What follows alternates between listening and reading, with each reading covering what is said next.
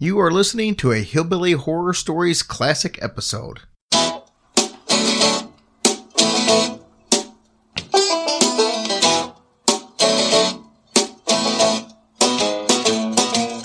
Welcome to Hillbilly Horror Stories.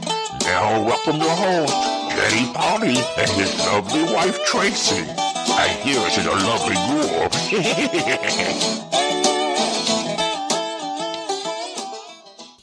Hello, fellow listeners. This is Alberto here in California, and you are listening to Hillbilly Horror Stories. California,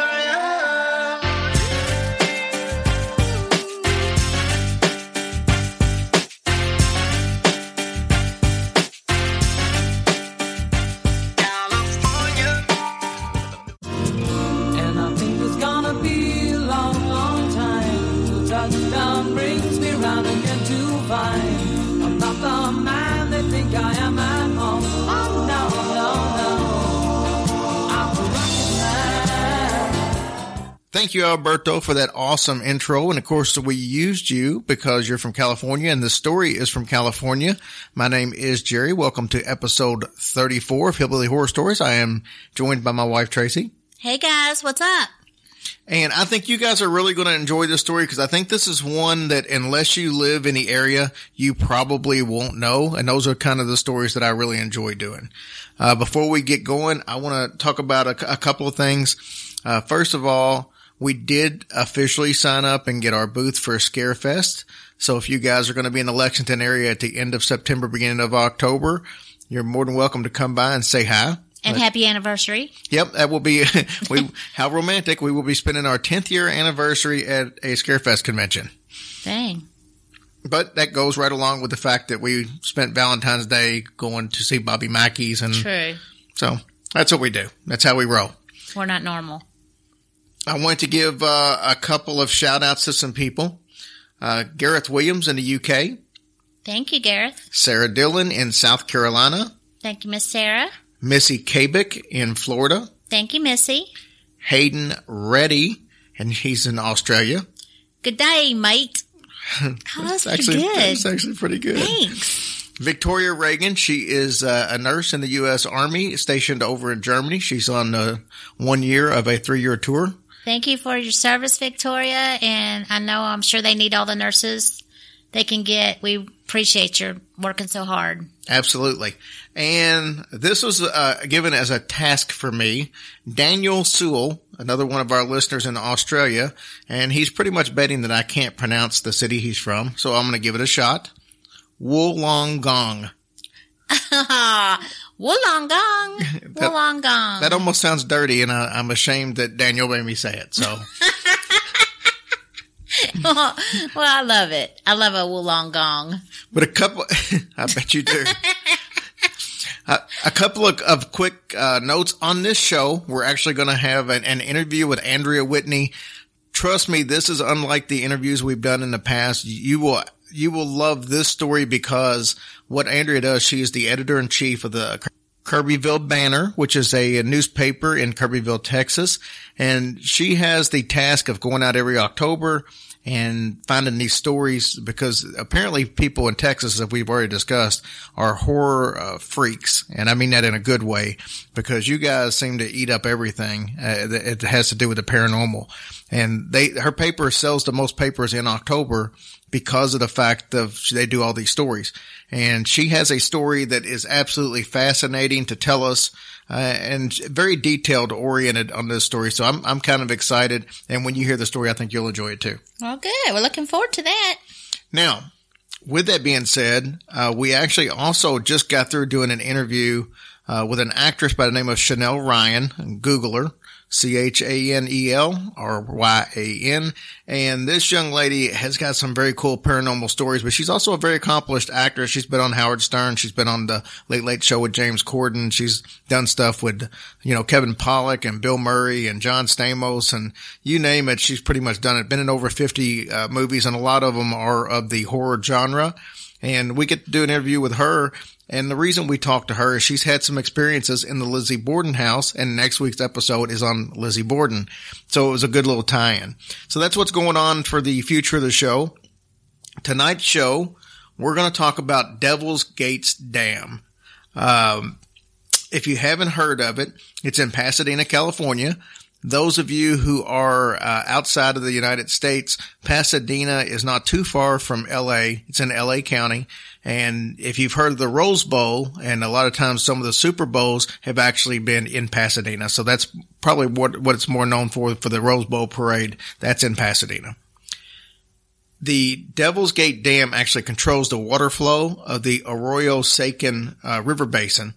And the early European settlers named it Devil's Gate because there's a huge rock formation there that looks a lot like the devil. Picture the horns, the long pointy chin and a nose.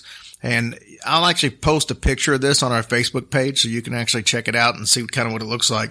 But even back in the day, back in the early 1800s, they felt like there was a really negative energy in this place. And even back to the Native Americans that lived there, they even felt like that it was kind of a sacred ground. But we'll get into that a little more as we get into the show. But it's presumed to be one of the gates of hell. And we're going to get into a lot of different theories as to why people think that. But within the range of Devil's Gate, dating all the way back to the 1800s, there's been numerous accounts of people that have been mysteriously killed, people go missing, and bodies just being found and not knowing what happened to them. Now, Bruce Cremens in 1960 was kind of the one that really brought this into prominence. He was a 6-year-old boy. It was his first day of camp. He didn't want to go to camp, but he went. It's kind of like a Boy Scout type thing. And Bruce is kind of being led with the rest of the kids by the counselor like they did back in the day. And they went on a big walk. And as they're walking, Bruce said he didn't feel good. He goes to the counselor and he said, "Hey, I just would rather go back to camp." Well, the counselor could look and see the camp from right where he was. Okay, I was going to say, was it very far away? Yeah, no, he could look and see it. And he didn't think anything of it. So he said, "Yeah, okay, there you go. It's a straight shot."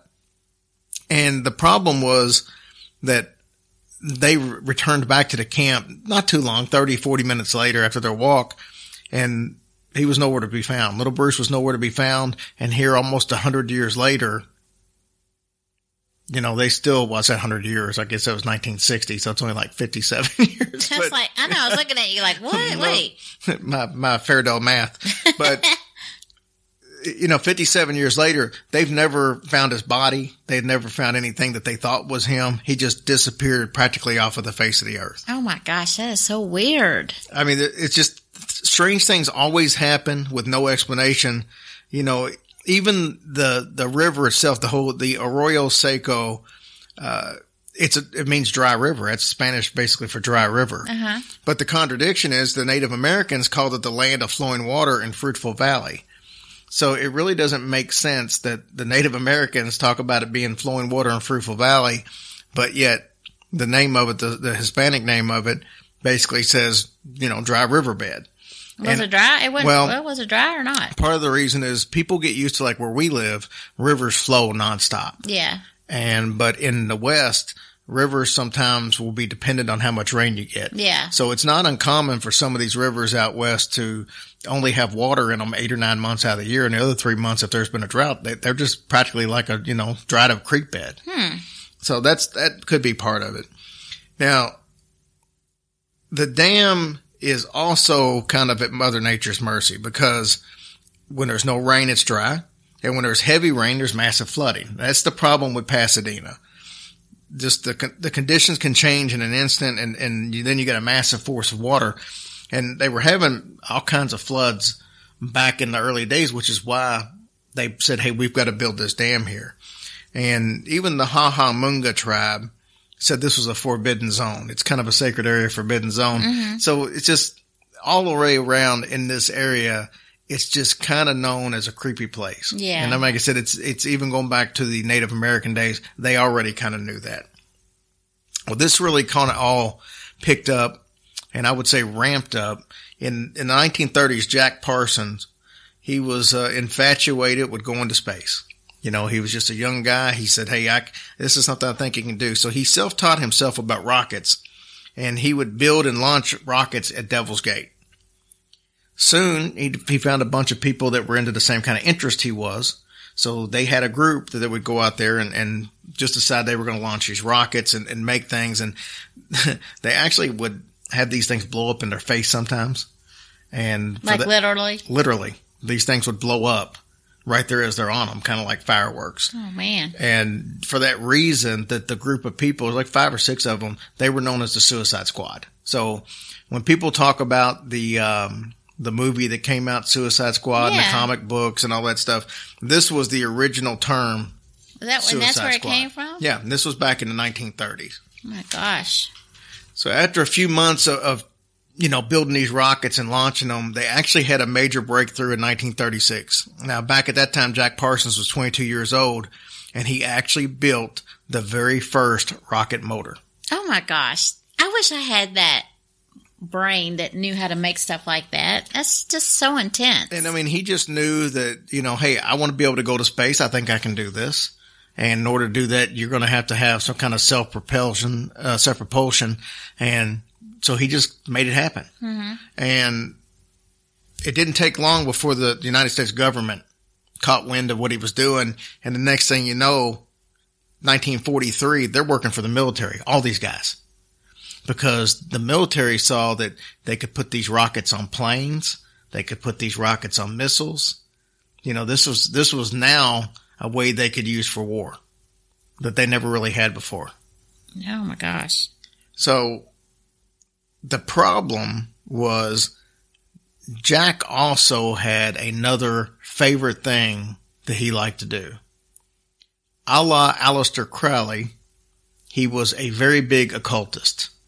He looked at building rockets and he looked at magic the exact same way. He felt like they're both kind of leaving this earth to explore and go on to bigger and better things. And he felt like rockets could do that, and he felt like magic could do that. So what he would do is he would go to Devil's Gate because he felt like there was a power there. Mm-hmm. And when he was there, he would just practice these different occult rituals. And some say that Jack actually created a portal to hell there, which is what caused a lot of these things, with people missing and kids just disappearing. Now, like I said, he saw rockets and magic as being the same thing. And he would do these rituals, and pretty soon he started getting a big group of people that would join him and let him do these rituals. But what he noticed was when he did these rituals, there was a noticeable change in the environment. He actually thought that he could change the weather. Oh. So that's actually what his intentions was. And once the military found out that he was doing all these extracurricular activities as far as with the occult, they pretty much put him out.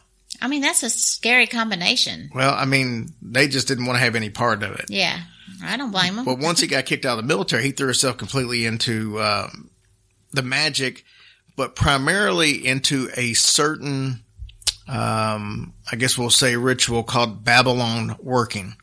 Now, the whole purpose of this Babylon working was to call forth what he called the goddess of Babylon, which was actually mentioned in the book of Revelations. And he wanted to bring it apart, and the purpose was to summon the demon. That was what he wanted to do. What is wrong with people? So he said if this happened, she would actually come back and lead a whole new world of the occultist. So that's what he tried to do. And he had plenty of people out there helping him. So after months of trying this, he believed he actually succeeded. But before he could truly know, he died in a freak explosion. Yep. June 17, 1952, his arm was blown off. Half of his face was blown off. He was 37 years old. I guess genius. That's not really funny. And no one knows what he was even working on. So when you combine his rituals with the big devil's face looking rock and then the history of what the Native Americans felt about the place, it's no, big secret or I guess a big reason why people would feel like that there was something sinister going on at this place. Why couldn't somebody just change the look of the rock? It's a very big rock. Oh. So it's like changing Mount Rushmore. Oh.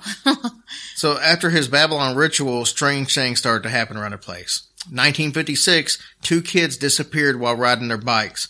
A 13-year-old boy and an 11-year-old girl. They just vanished. Never anything found from their body whatsoever. Like the bikes weren't found or anything? Nothing was found. No sign of them. So there's been a couple of different instances from people. James Darnell was from Detroit. He was visiting and he decided to take a hike. Took his girlfriend out there. It was a beautiful day. And they get to a point where if you've seen any pictures of Devil's Gate, there's actually some old rusty gates that are out there. Then it's like falling apart. Rusty gates? Yeah, Oh, actual okay. gates. But they were out there and it was daytime. And he happened to look over and the girlfriend, she just freaked out. She got really scared and she starts grabbing him by the arm because he turned around and she was like, she saw a little girl over there by the gate. And he turned around and he's like, I don't see it. I don't see a little girl at all. And she, got kind of ticked at him because he didn't believe her. Mm-hmm. They went back home and that night he took a friend and decided he was going to go back out there. Mm-hmm. So he goes back out there and his friend's like, I don't see anything. And then all of a sudden, James does see something. And it's the same little girl. He said she had eyes like saucers, just black, just like saucers, but black. Oh, wow. And he was looking at her and he got home and he was first, apologizing to his girlfriend because he's like, I didn't believe you, but now I've seen it. And that's the freakiest thing I've ever seen in my life. Mm-hmm. So he does a little research and he finds out that this girl that they both saw matches the description of the little girl that went missing. Back in the 50s. Oh my gosh. Yeah, I mean, it's several children went missing in this area. Oh. So, I mean, you got all these different pieces. You've got the rock. You've got major droughts in that area, major floods in that area. You got the whole Parsons thing. You got missing kids. So the question is, it seems like a very dark and evil place. Are people led there and then things happen to them? Or because it's a dark and evil place, does that have bad people hang out there and just make these things happen? I mean, does it seems like it has a fascination with kids. Well, you got the kids and you got the other stuff that happened too. Oh, yeah. But, there's been a major drought since 2009. And, there was a big fire in 2009.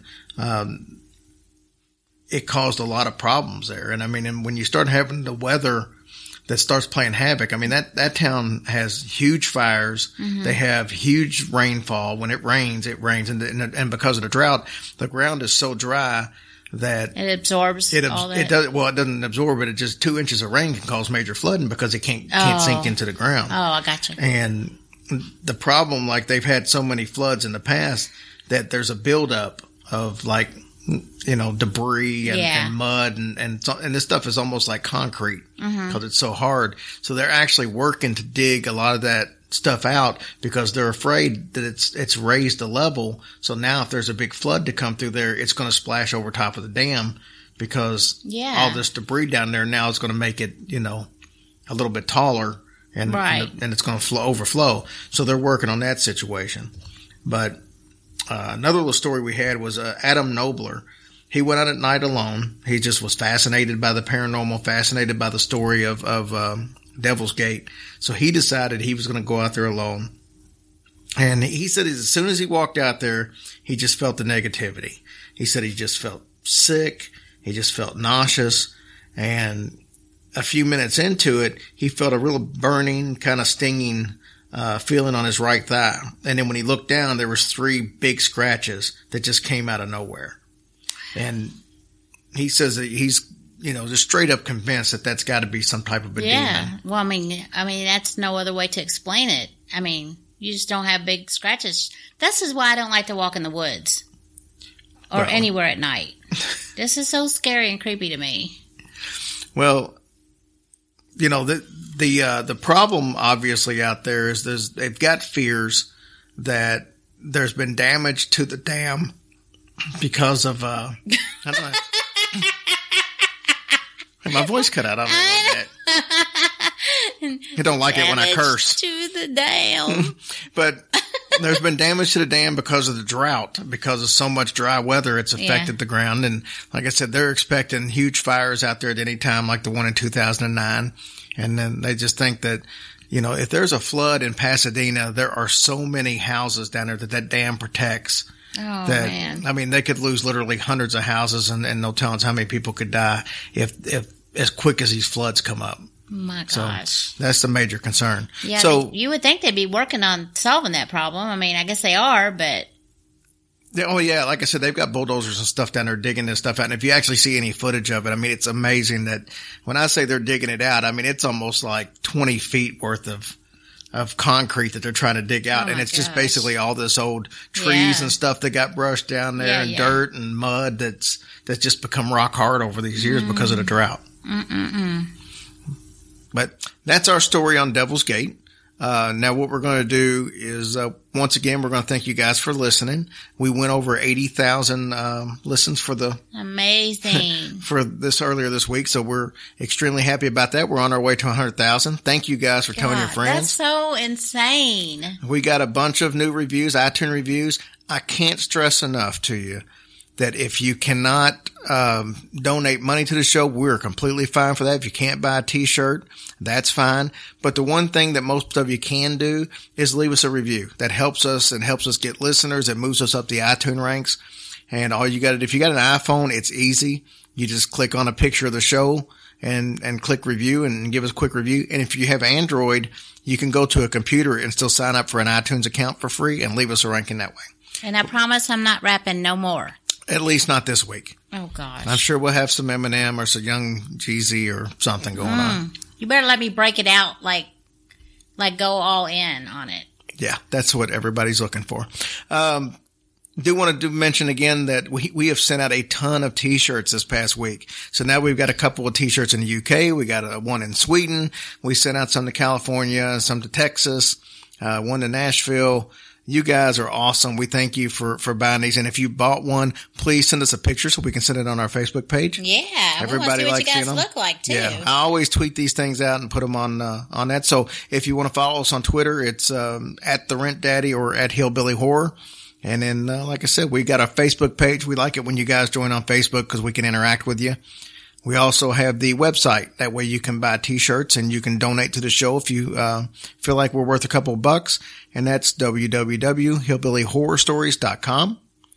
And that's pretty much all the, I guess, begging and stuff we're going to do tonight. So it's not really begging, but No. we're hoping that you guys are digging the new sound. We are using the 2 microphone system and everything now and got our mixers. And that's thanks to you guys. So we appreciate that. Next thing we've got is Andrea Whitney. I told you about her a little bit earlier, and she's got this cool ass story that happens in Kirbyville, Texas. Who'd have thought that a little place that most people have never heard of will end up with having such a cool story out of it. So we're going to take a quick little second here and we'll get Andrea up for you. All right, welcome back to Hillbilly Horror Stories, and we have a special guest. I've been telling you people for a while that there was a journalist from Texas that reached out to us, talked about doing a story on us, and during the midst of us having a conversation, I happened to come upon the fact that she's actually gone out and done a bunch of stories around Halloween time, that the town that she's in are like big horror freaks when it comes to Halloween, and that's what really sells papers. And she told me some of these stories, and I thought, man, I got to get her on the show so she can tell us some of these stories. So I've got on the phone with me Miss Andrea Whitney. How are you doing, Andrea? I'm good. How are you, Jerry? Thank you so much for having me on. Oh, it's no problem. I'm glad to have you on. Like I said, after hearing some of these stories, and I know you were going to send me 3 or 4 stories so we could kind of maybe discuss a bunch of them. But the first story you sent me just kind of knocked my socks off, so to speak, and it was so good that I just figured let's just do that one. So tell me a little bit about. You work for the Kirbyville Banner in Texas, correct? Yes, that's correct. It's a very small town. We're right on the border of Texas and Louisiana. We're close to Sam Rayburn, close to Jasper, Texas.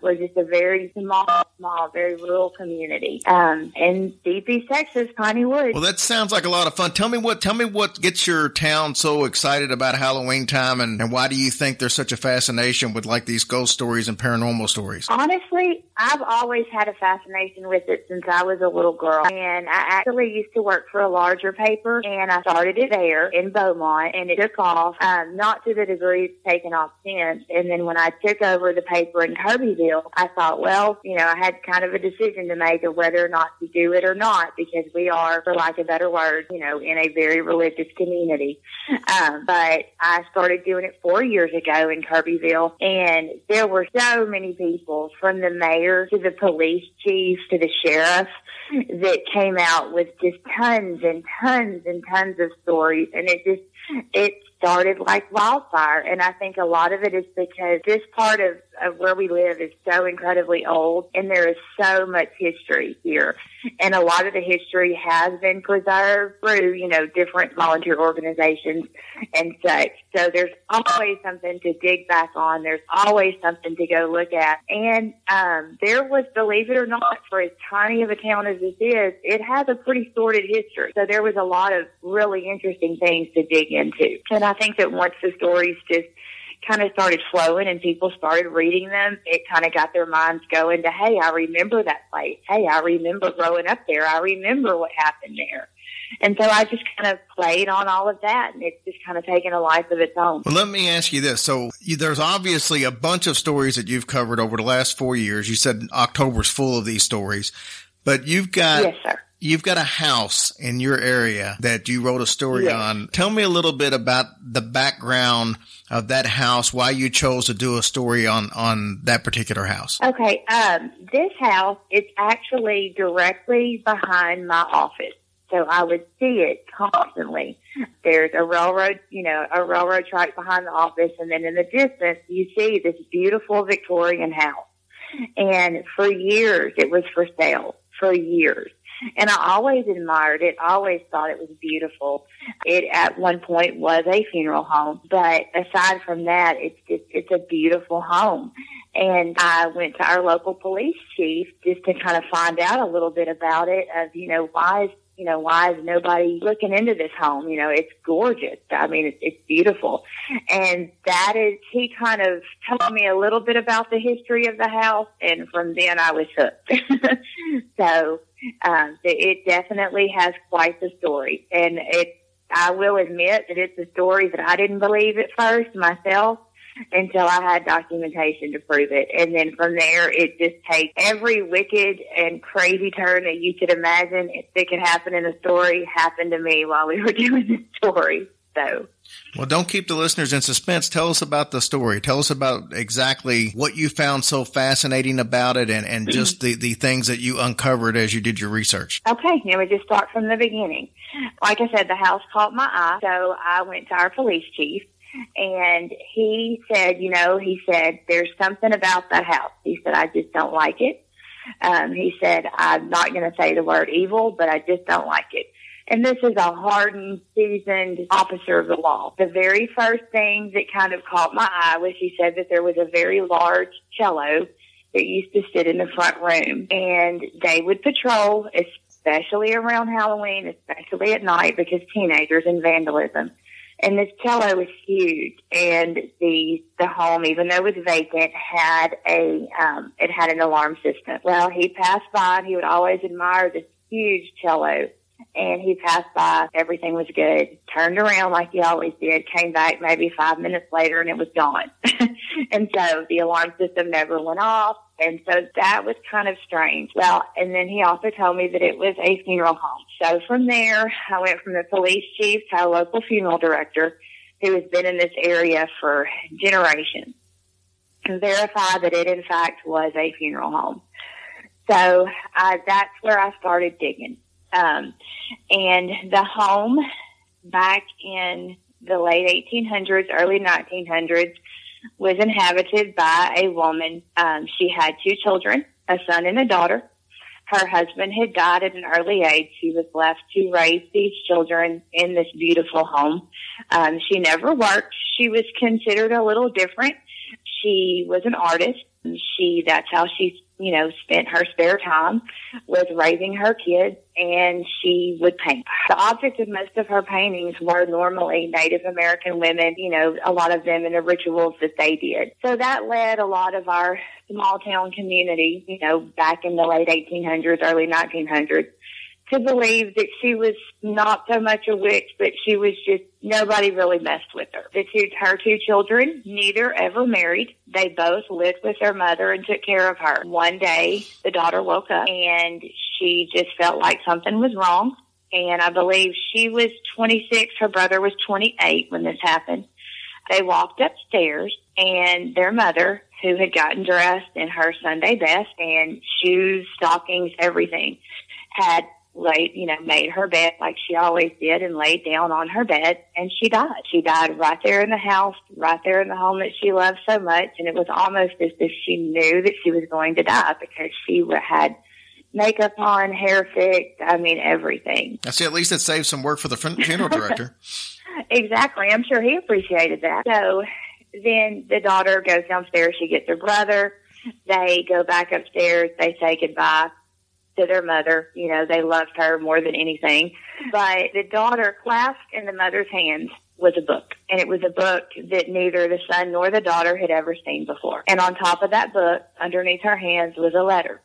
And through a ton and ton of digging and begging and pleading, I actually was able to come up with the actual, it's a copy of the letter. And I really can't paraphrase something like that, and if it's okay, Jerry, I'd rather just read it to the listeners. No, I think that's perfect.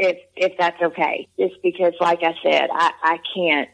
It's not something that I can paraphrase. Okay, the following is an excerpt from the letter that Susie, that's Freddie's name, who had left for her children. My dearest children, I am no more for this earth. Time has not been kind to me, and I have decided that I must go on to the next life without you. I've loved you since the day I birthed you and will continue to do so until I see you again in the next world. But I must warn you, you are not alone in this house. For years I have kept a secret from you, unable to tell you because I did not want to frighten either of you. But now, as I feel my time is slipping away, I feel it is time to let the both of you know what I have known and protected for so many, many years. The house that is now your home is also the home to many. Many souls have passed through these doors, some of the living and some of the dead. Clasped in my hands, you will find a book of souls. Each one that you see still remains today. Each photo tells a story, and I have done my very best to tell you what you need to know. Behind each photo will be a piece of parchment with my writings of what I have learned about the person in the photograph. You see, my dear children, you are living in what used to be a funeral parlor. Many years before we came here, a young gentleman by the name of Maynard Thomas came across the property and built his home. The home housed living quarters on the top floor and a funeral parlor below. It is in our living parlor that many said their final goodbyes to loved ones as they passed on into the next life. However, many souls have stayed behind and remain to this day. It is them that you hear making the footsteps at night when we have all retired. It is them that you see when you think you see something out of the corner of your eye. And it is them that make the shadows on the staircase as they come and go while you sleep. Be not afraid of those you hear but cannot see. They are simply souls just like you and I. Just like we are, and we shall one day be. Many are lost and confused. I have held them dear to me just like I have you, and am now passing the responsibility on to the both of you. I have for you but one warning. Do not call the spirits out. I've spent many years keeping them within the walls of this house, and once they are summoned, I have no way of telling you how to send them away. Love, Mama. Wow, that's pretty impressive.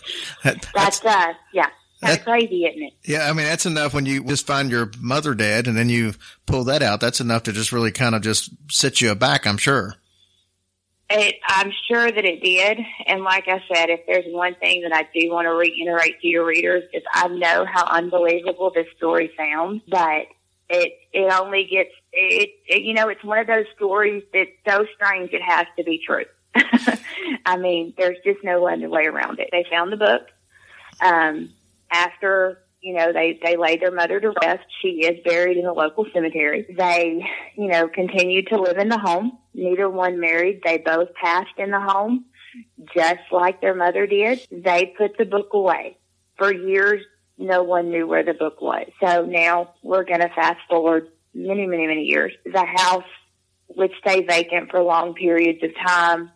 It passed on through family members. It sold to other people. No one ever stayed there very long. I have countless stories of over the past, years where someone would move in and they wouldn't stay very long. Well, a couple that I came to know actually had decided to buy the home.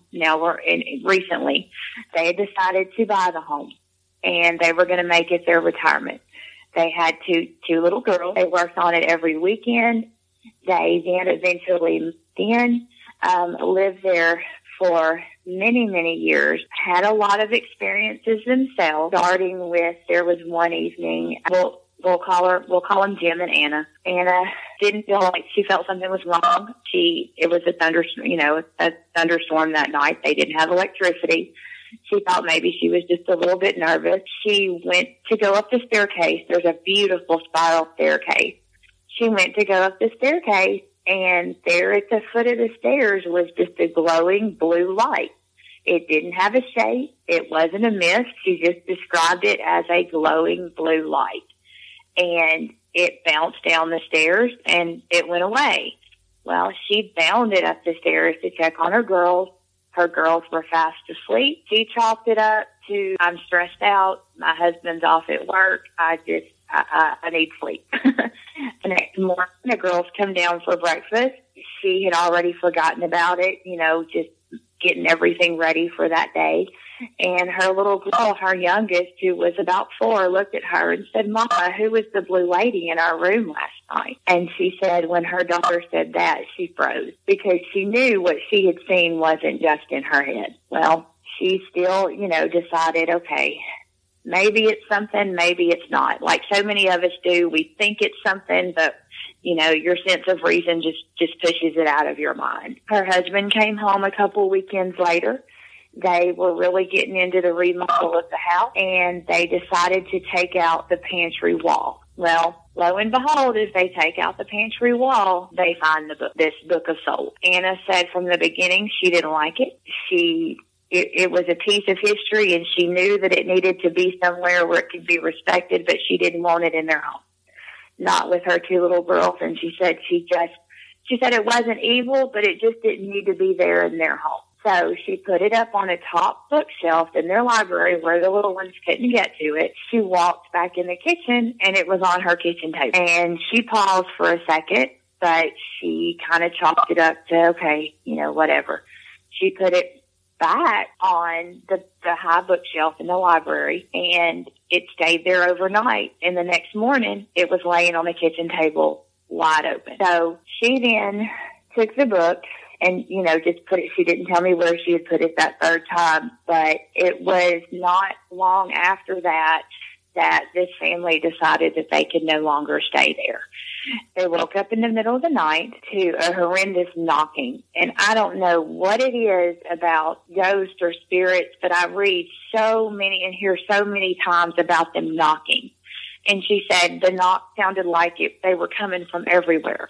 It was like with just a banging, just a fierce knocking. She runs downstairs, and she can see the shadow of 2 men. One was tall and slender, wearing a hat. One was short and stocky. She went to the door to open it, and there was no one there. Is it possible that she saw the spirits of Abbott and Costello? It could be. But wouldn't they make her laugh instead of make her cry because she was scared? Possibly. I would think. Go ahead, I'm sorry. I don't know. Who knows?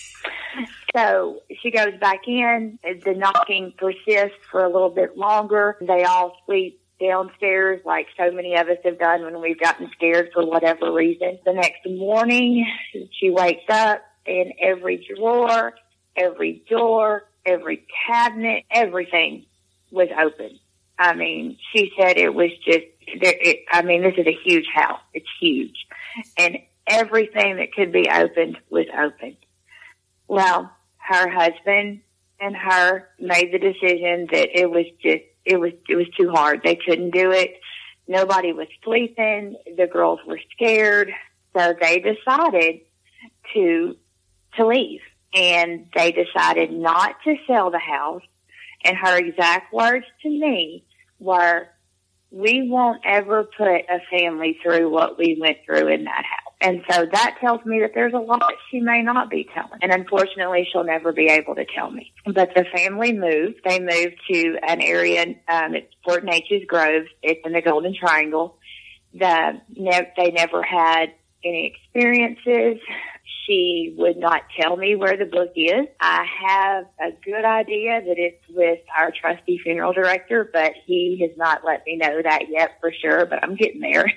But I think if there's anything that makes this story, and it's very sad, but it really hits home, and that's the fact that this interview took place, and within 24 hours of this interview with Jim and Anna, they were both dead. Wow. What, do you have any details? Is that something you can share?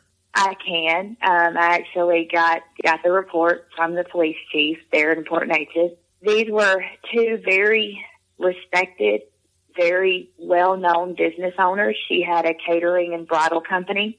He was an attorney. He killed the dog and killed her and turned the gun on himself within 24 hours of our interview. I mean, did they have any kind of history of abuse or anything? Was this a first time offense? Gary, I have dug and dug. There was no history. I've talked to their daughters. There was no illness. There was no cancer, no history of abuse, no substance abuse, no drugs, no alcohol. These two people were as normal could be. And I don't know, I can't, that's the one thing as a journalist, you really try to find ends to things. You try to put caps on things to close them. And I cannot close this one because I can't figure out why. The daughters did request autopsies on both Jim and Anna. Both were perfectly healthy. Not 10 minutes before it happened, their neighbor saw them outside. They were holding hands. They were walking the dog. He said that they walked back inside their house. They closed the door, and he said within about 2 to 3 minutes, he heard the gunshot. I don't know. Something happened. Does it revert back to them talking about what happened in the house? If that's the case, I'll take that to my grave with guilt. But I don't know why it happened. But I do know that she told me we will never sell that house because we will never put a family through what we went through. It's an incredibly tragic end to sounds like a tragic story all along. For somebody who was looking to really retire, is. that was going to be their retirement home, and it turned into a nightmare. It did. And, you hear about this stuff and to me, all these horror movies that are out there, they don't have anything on real life. If you really dig and you look, you're going to find things you can't, some people say you can find an answer to everything. Well, I've spent my every waking minute it's almost become an obsession trying to figure out why. And I can't answer it, and luckily for me, I have some connections who could actually get me police reports, who could get me documents but nothing gave me the answers that I needed. Nothing. Now, the two daughters, they did sell the home. And the home is currently occupied. And the couple who are living there now have 2 young children. And they're beautiful, sweet people. And they have said that they hear laughing. Every now and then they'll see shadows, but nothing that would run them off. But they've only been there a year, and so it begs the question, should they be there? Is the same thing going to happen? I hope not. Can a home be evil? Can it hold bad memories? Can it influence you? Can it oppress you? Those are questions that I'm still looking for the answers to. Wow, that's an incredible story. And I'm so glad that you came on and shared it with the listeners. I'm sure they absolutely loved it. And I'm hoping that we can get you on. I'm sorry that it took so long. No, that's okay. I'm hoping we can get you on in the future to talk about some of these other stories, because if there are anything like this story, I'm sure we want to hear those as well. Well, I appreciate it. It means the world to me that you guys had me on. I'm so honored. I love the podcast. I've gotten all of my friends that are in the media to kind of jump on board. So, down here in Texas, we're all, you've got a big group of journalists that are pulling for you. So we greatly appreciate it. Thank you so much. And until we talk to you again, be safe out there and get us some more stories. Thank you, Jerry. I appreciate it so much. And how about that for a cool story? And we're going to get Andrea back on the show sometime future because she's got tons of these stories. Like I said, she goes out and researches all of them, and she was going to send me a lot of them. And the first thing that I saw was this one. And I said, this is good enough to use for just all by itself. I didn't really want to group anything else with it. So yeah, thank you so much for doing that for us. A couple of quick things I wanted to share with you. We like to put on our Facebook page the Hillbilly Horror Stories Twisted Thought. And this is just something that it just comes across as extremely weird. And I wanted to read one of these to you. It says, Roman Emperor Nero kicked his pregnant wife to death, then felt so bad about it that he found a young boy who bore an uncanny resemblance to her, had him castrated, and then married him. He even called the boy by his dead wife's name. What a sicko. What the hell's wrong with him? How messed up is that? That's pretty messed up. Ignorant. But there was, like I said, that's just one of the things we do. So if you go on the page, we always have some stuff like that. Lizzie Borden next week. We're going to talk about, obviously, the crime itself, what happened. A lot of people know the story, but they don't know the details of the story. And I thought that would be kind of cool to do that. Most people know that Lizzie Borden supposedly killed her parents with an axe. And that's as far as most of it goes. Do you know anything about Lizzie Borden? No. She's messed up in the head. She made a big mess. Well, probably. And there's a sick song about it. Other than that, she's got issues.